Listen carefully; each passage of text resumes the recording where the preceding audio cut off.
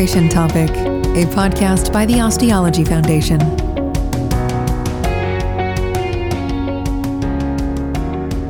Hello everyone, I'm Lorenzo Tavelli and I have the pleasure to be here today with Dr. Martina Stefanini as a part of the Oral Regeneration Topic series organized by Osteology Foundation.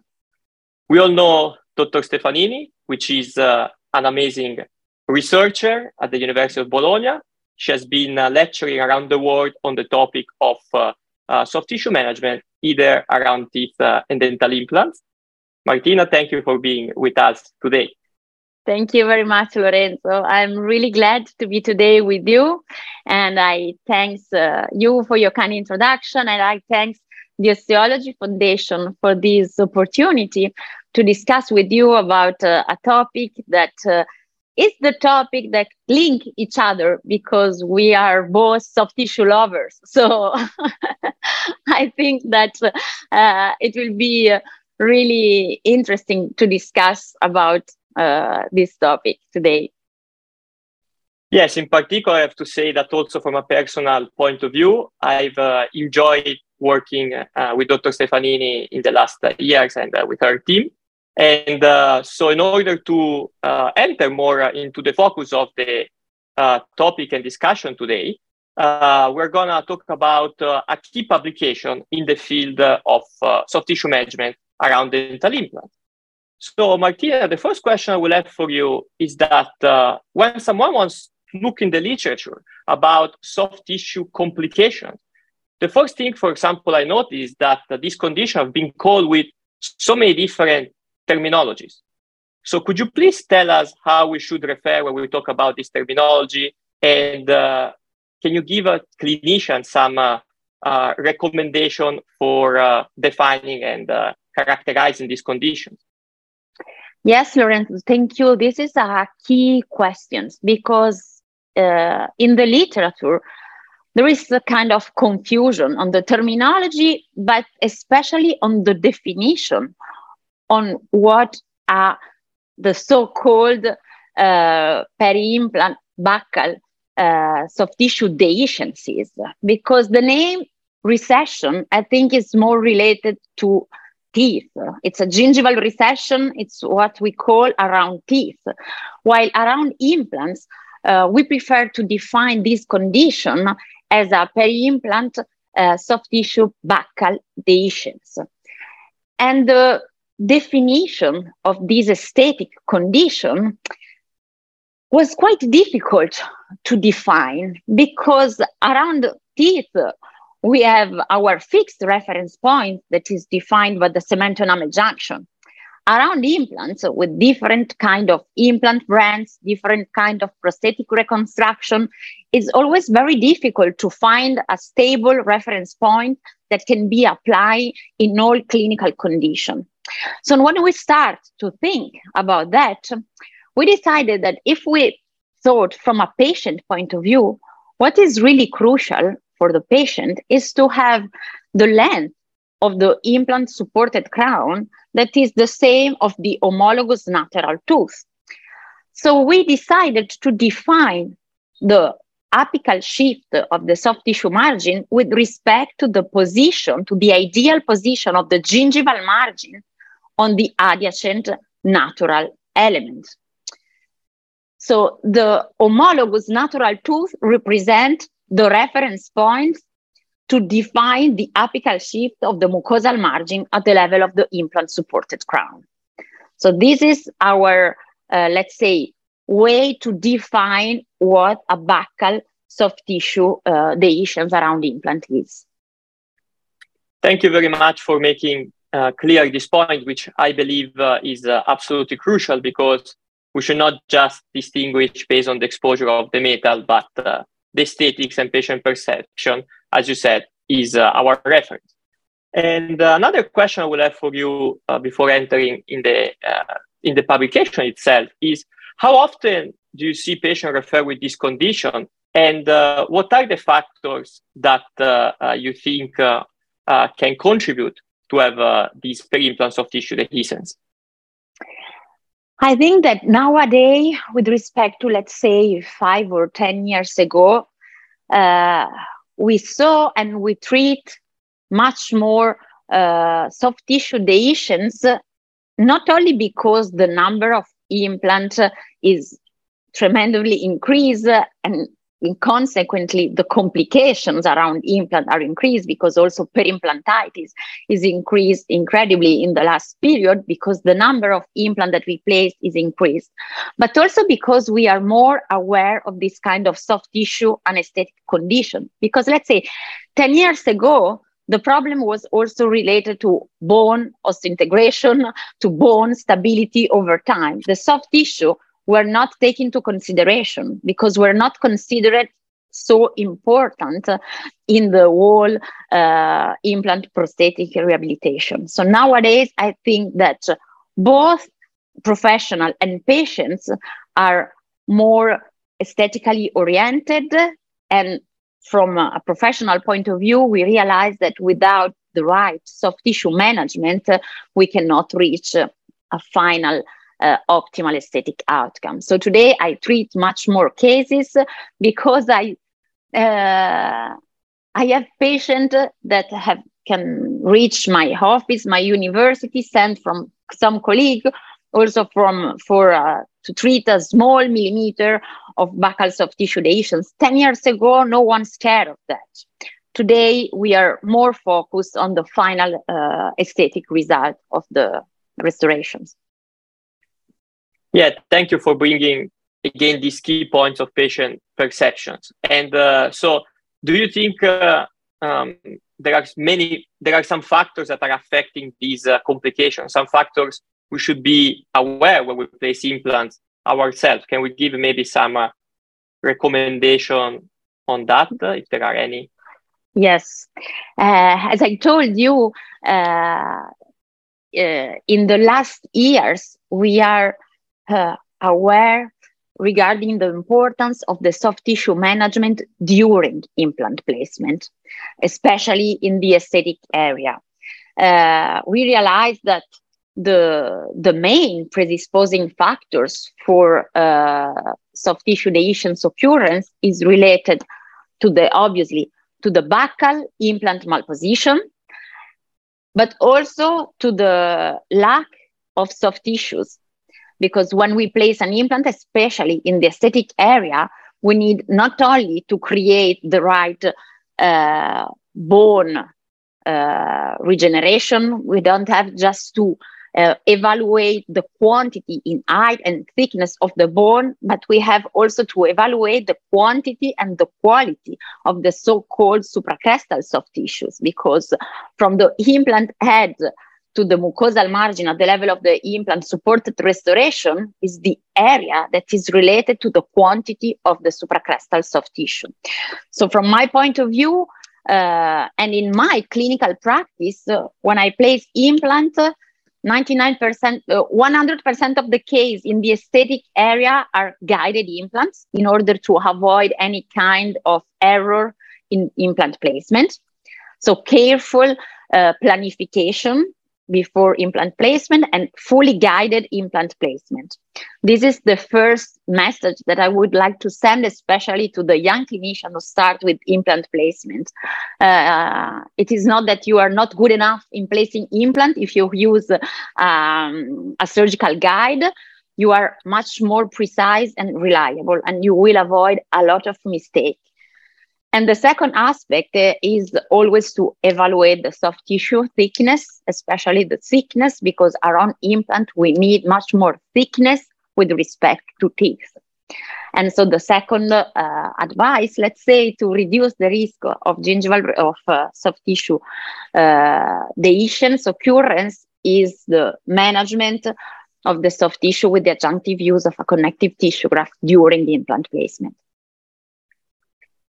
Thank you very much for highlighting these crucial points that I believe they can basically serve as guide when we place our dental implants, because the best prevention for these implant complications is placing ideal implants ourselves.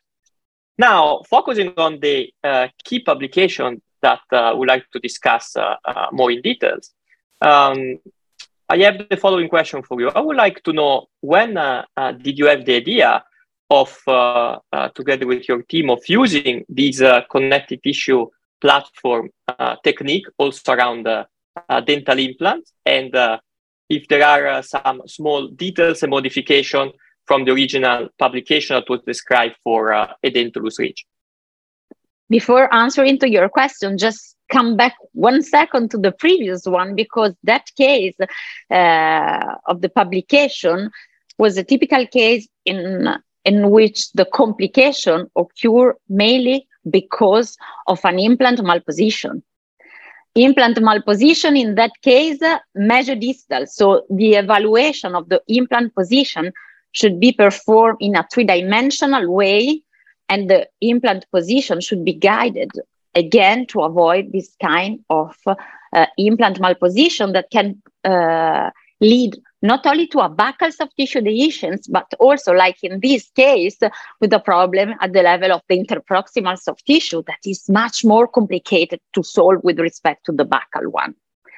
So now, answering to your question, in these cases, we decided to apply the platform technique because the problem was not only on the buccal aspect, so the problem was not related to the buccal soft tissue dehiscence, but was related to the almost complete lack of the interproximal soft tissue. So if you don't have the interproximal soft tissue, you cannot desepithelize the anatomical papilla, you cannot coronally advance your flap.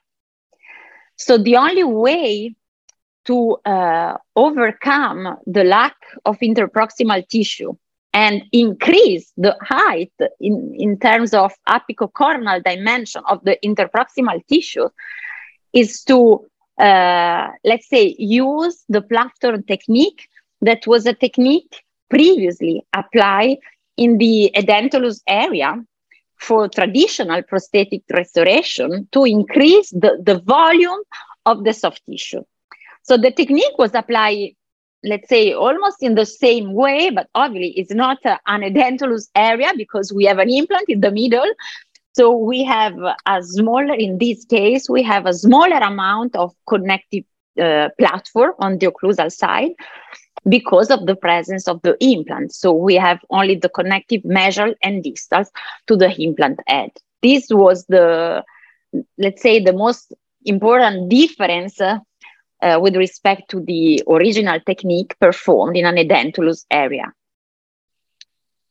Thank you very much for making clear this point, and also for going back to exactly describe the etiology that actually caused this, because this is something I always try to do either whenever to treat a case either around teeth and dental implants, always try to understand the possible etiology, because absolutely yes, very important. This should guide us for our future treatment plan. Yes, we always need to understand why mistake happens, even if it's not a mistake performed by us, but understand the reason of this kind of anesthetic clinical condition. It's always very important. And then we learn from mistakes and we try to do better in prevention. Oh, I agree, absolutely, 100%. And I would also like to ask you, in terms of incision design of this technique, do you recommend performing intracircular or paramarginal incision when you perform the platform technique? And also, if you could also explain to us, how do you manage the palatal flap, and how basically palatal you go with your cut in the occlusal or palatal area? In the occlusal area, to create the connective tissue platform, we need to perform 2 parallel horizontal incisions extended from on the palatal side from line angle to line angle of the 2 neighboring teeth. And on the more or less at the same level on the buccal side, in order to delimitate this area by these 2 parallel horizontal incisions. At the level of the neighboring teeth, the questions to remain, let's say, intrasulcular, when I don't like to perform intrasulcular incision. If I don't scallop my incision, I use the periosteum elevator inside the buccal sulcus. So I just perform incision, mesial and distal, with the vertical one that will help a lot in coronally advance the flap. And I just use my periosteum elevator at the level of the buccal sulcus of the neighboring teeth. Sometimes, if the coronally advancement of the flap it's a lot, we can create a paramarginal incision on the adjacent teeth in order not to cover the adjacent teeth too much. But this is possible only if you have enough keratinized tissue at the level of the adjacent teeth. So it's difficult to give you a precise rule on that, because it's in relation on the amount of coronal displacement you need and on the amount of keratinized tissue that you have in each case. But this is something that is possible in both ways. And the use of the vertical releasing incision in this kind of flap is something that helps you a lot in the coronal advancement, because in this case of platform technique, in which what you need to obtain is a true coronal displacement, not only of the buccal flap, but at the level of the interproximal soft tissue, because the objective of this clinical surgical procedure was to increase the quantity in apical coronal and buccal lingual dimension of the interproximal tissues. Thank you very much for this amazing explanation. These are very technical details that the more you do this procedure, the more you understand. But these details are really, really important and crucial. So thank you for sharing those with us. I also would like to ask you, please go ahead. No, I forgot to answer you about the palatal flap. The palatal flap should not be elevated. It's just a split thickness incision at the level of the horizontal incision on the palatal side, but you don't have to elevate the palatal flap. Just to elevate a little bit the flap on the platform to facilitate the disepithelialization of the connective tissue platform. That's it. You don't have to open the palatal flap. Okay, perfect. Thank you for specifying that. I would like also to know, and sorry if I have so many questions on the techniques, because I really believe that this is something that, in my opinion, is a game changer, even if we have to perform some implants ourselves, and if you want to increase the height, either a second stage or even at implant placement. I believe it's a game changer in so many situations. So I like to be detailed. We're periodontists, so we're detailed. The other question I have related to the technique is, we can see in this publication that the gain, of course, is not just at the level of the implant itself, but you were able to gain interproximal attachment level. So how do you manage when you open your flap? How do you treat the adjacent teeth in order to maximize the chances of gain the papilla that we know is a challenge of everyday case scenarios? Yes, in that particular case, at the level of the adjacent lateral incisor, there was a clinical attachment loss. There was a gingival recession of RT3 gingival recession. And in that case, obviously, once the flap was elevated, we performed the root instrumentation with the use of Gracie Curette. And then we apply ADTA gel and amelogenin. That, from my point of view, was crucial to obtain new connective tissue attachment formation on the root, at that level. And the final outcome was the complete coverage of this gingival recession with the lack of probing pocket depth. That means that we were able to solve a gingival recession of RT3 chiroclass, I can speculate that on that portion of the root, new connective tissue attachment formation was obtained with the adjunctive use of the amelogenin on the root after the root planning. So this step, this periodontal step in this kind of surgical procedure was crucial to solve the problem also at the level of the adjacent tooth. Yes. Yeah, and this actually, I would say, is one of the beautiful parts and possibilities of this platform technique, because it allows you, at the same time, it allows you to solve the recession on the adjacent teeth, like if you had basically a class RT3 or 4 around 2 adjacent natural teeth. I don't want to say it's absolutely impossible to do papilla augmentation, but we know it's very, very challenging. While with this technique, I believe you can address both at the same time. Yes, exactly. Because with this technique, placing the connective tissue graft above the disepithelialized portion, occlusal portion of the adjacent anatomical papilla, independently from the position of the interproximal bone crest, you can obtain an increase in height of the soft tissue without probing pocket depth, meaning with the new connective tissue attachment formation. Yeah.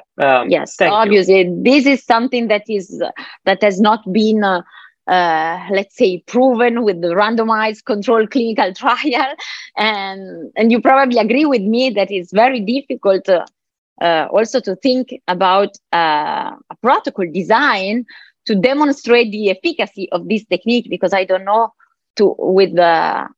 which other technique can be done the comparison to demonstrate the efficacy of this surgical procedure. So it's something that is not evidence-based at the moment, but we have a lot of clinical case that shows the promising results in terms of soft tissue augmentation of the interproximal tissue independently from the position of the interproximal bone crest.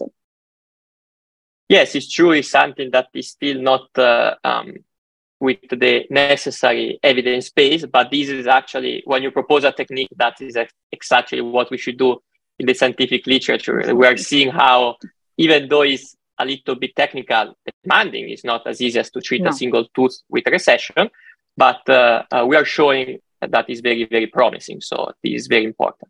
And I would like also to ask you, can you give us some suggestions and tips when we have to stabilize our grafts, both on the horizontal and occlusal aspect? I think that the easiest way to fix the connective tissue graft is to use the platform. In that particular case, we apply 3 connective tissue graft, one deriving from the tuberosity and 2 deriving from the disepithelialization of pregingival graft harvested from the palatal side. And I think that we have to use the platform because it's stable and it provides a good anchorage for the graft. So the idea is to, let's say, perform some mattress suture at the level of the platform, and obviously the buccal connective tissue graft is sutured at the base of on the buccal aspect of the connective tissue platform. Sometimes you can also fix the apical portion of the graft on the buccal side at the periosteum remaining apical, but in the majority of the case, this is not really needed, because then when you will coronally advance the flap, you will obtain the right stability on the buccal side of the graft. So the idea for the graft fixation is to use the connective tissue platform area for the graft fixations. Okay. Yeah, thank you. These are very good points. Thank you very much. And when we talk about closure of the flap, do you always aim for primary closure, or sometimes given the fact that you have adjacent teeth, that may block a little bit the advancement, maybe leaving 1 millimeter the graft exposure. What do you think about that? So ideally, I always prefer to close everything by first intention, because I'm sure that if everything is completely closed, we'll heal in a more predictable way. But sometimes in this technique, it's not so easy to obtain, and you need sometimes to coronally advance too much the flap to shift to coronal the mucogingival line, so you can reach a compromise and not to obtain a complete closure of the graft. Because on the other side, you know that the graft will anyway receive the vascular supply from the connective tissue platform underneath. So it's not so mandatory to completely close the flap. Usually, I suggest always to start the flap closure on the peripheral side, mesial and distal in the most apical extension of the vertical releasing incision. But sometimes here, I prefer to start with single interrupted suture at the level of the platform, perforating the buccal flap and the palatal flap, single interrupted suture to stabilize the closure without tightening completely, then vertical releasing incision, and then improve as much as possible the closure at the level of the connective tissue platform. This is usually the, let's say, the rule for the sequence of suture. Yeah, thank you for bringing this very important point.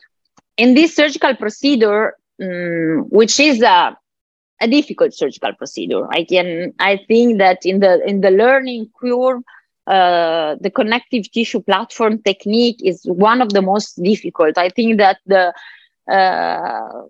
from a difficult point of view, lower incisor, vertical and coronal advanced flap in the lower incisor, and connective tissue platform technique are the two most difficult surgical procedure. And the most difficult part is probably the flap closure, because you need to have a really passive flap. You need to obtain really a nice coronal advancement. You don't have to feel any kind of tension in your flap, and try to obtain as much as possible a first intention closure. When it is not possible, it's not such a big problem, because the graft receives the vascular supply from the connective tissue platform. Yeah, thank you very much, Martina, for this very comprehensive answer. And I completely agree, 100% related to the difficulties of this procedure, and also the lower anterior, absolutely. But also when it comes to difficulties, but also how much we can gain, what do you think is the limit? Let's say, I know it's difficult to give number, but if you see a very big discrepancy, there are some cases in which you think here this technique alone probably cannot be possible. Maybe you suggest maybe that some, or if you think that in some instances bone augmentation would be needed prior to this condition, because I assume that maybe you can see patient with a very, very deep deficiency, not only at the level of the soft tissue, but also at the level of the bone, maybe implant placement that were placed in some young patient that they still were in the phase of growing. Do you think this technique has some limits, or can only be applied always? No.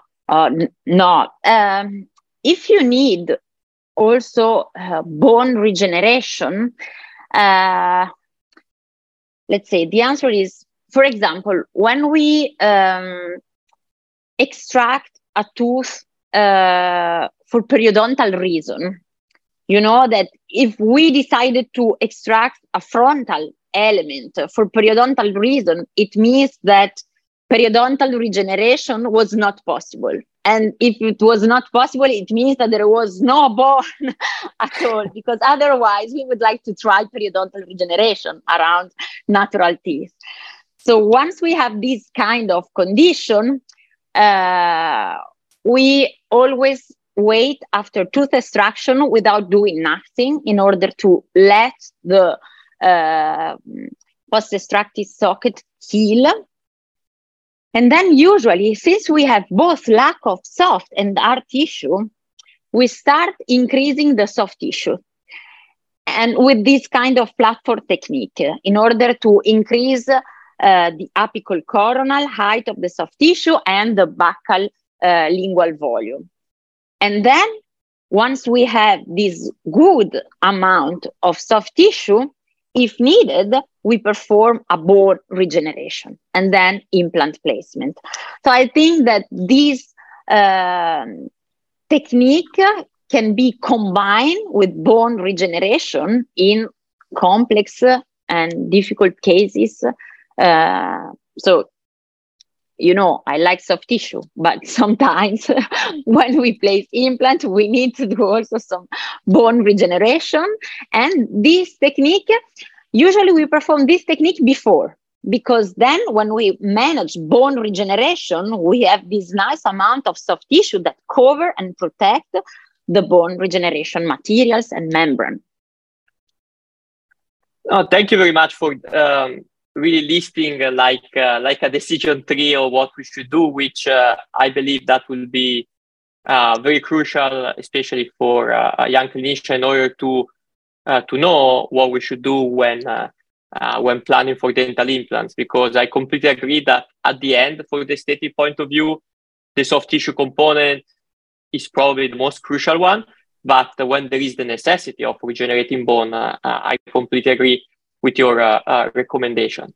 And I would like to ask you as well, we all know how effective is the prosthetic surgical approach that you published with the group of Professor Zucchelli in 2013 and also with a longer follow-up in 2018. Will have this technique work in this case in the case of the publication? In a way, probably the papilla issue will not have been addressed, but do you think that for maybe a clinician with less expertise, do you think this prosthetic surgical approach, which I believe is extremely effective and a little bit less, let's say, complex and complicated to do than the platform, do you think that would have been a possibility? No. Personally, I don't think, because in this particular case, the distal papilla was completely lacking. The tip of the distal papilla was more apical with respect to the ideal position of the mucosal margin. So there was no possibility to position the surgical papilla of the coronally advanced flap. So in this particular case, the lack of the distal papilla was really a contraindication from my point of view for the combined surgical and prosthetic approach, which, as you said, is really effective. And sometimes we realize that the regrowth of the interproximal tissues during the pre-surgical prosthetic phase is more than what we expected. But in this case, since we have also the clinical attachment loss on the adjacent tooth, I don't think that the regrowth of the soft tissue would be enough to obtain the right coronal advancement of the flap to cover only the buccal soft tissue dehiscence. So I don't think that this approach would be a possible, let's say, option to solve this case, especially because the patient that arrive with this kind of anesthetic conditions really wants to obtain a good result, because they had the first implant, this bad final result, so they really want to obtain a good final aesthetic result. So you have to try to obtain the maximum possible aesthetic result, because otherwise the other option is to extract the implant and start again with a new correct implant placement. So when you decide not to remove the implant, but to solve with a mucogingival condition, you need really to be sure that the result will be an optimal result from an aesthetic point of view. Thank you very much. And this brings to one of the last questions I would like to ask you is, when do you think that we should consider implant removal instead? Can you give us some indication? I know we probably don't have enough evidence to say exactly in this condition, but since you are one of the most expert in the field, we would like to hear from you and your recommendation.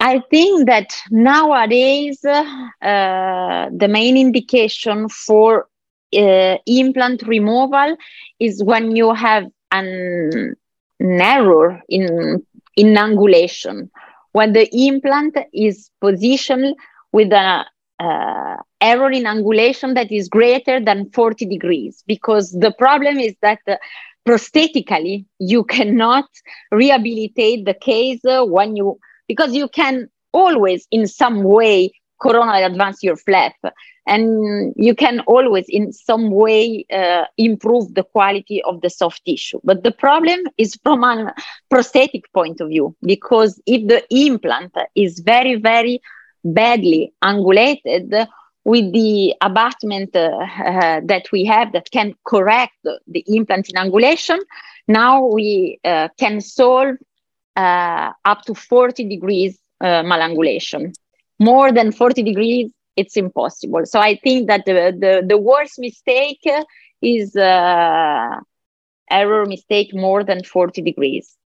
Or when the implant malposition is in major distal dimension, and if you have the implant which is really, really close to the adjacent natural tooth, without even 1 millimeter of soft tissues in between. This is another very difficult condition to solve with a mucogingival procedure.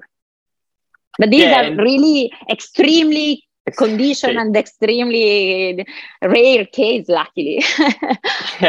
And this brings us back to the initial point that in order to hopefully solve better this complication, we have to be the first one to be sure that when we place dental implants, we place in the ideal way.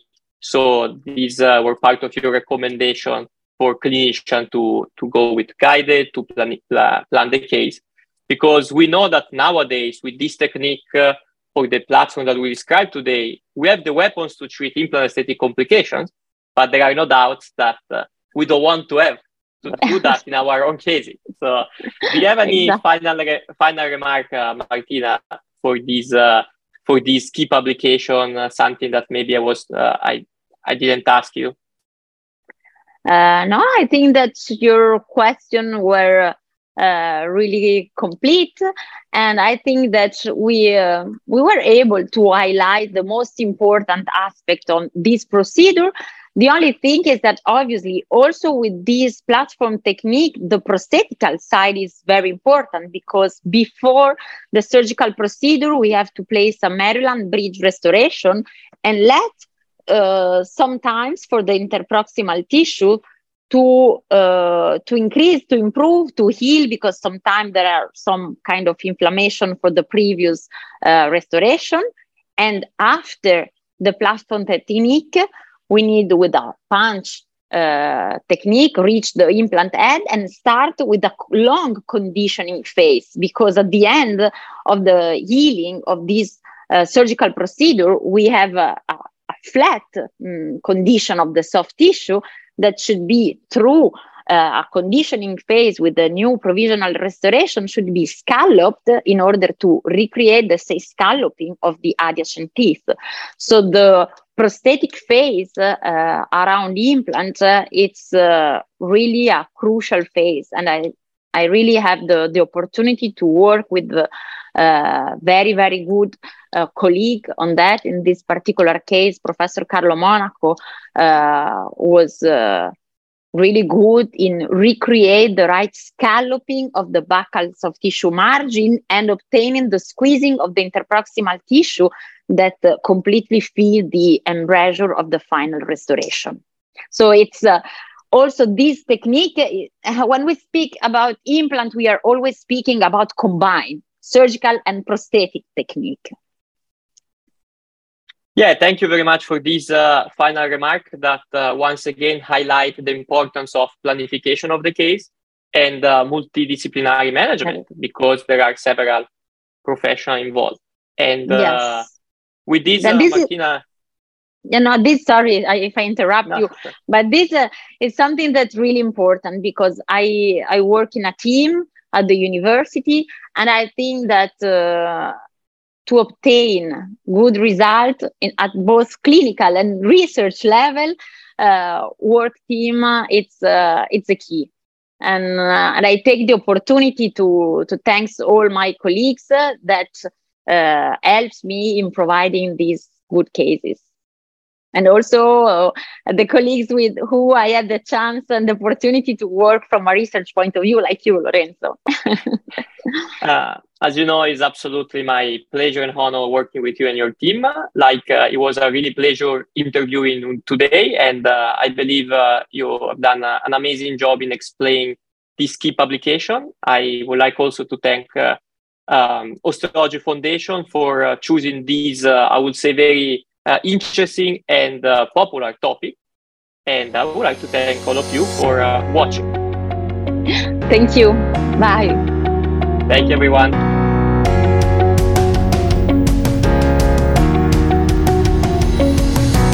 Oral Regeneration Topic, a podcast by the Osteology Foundation.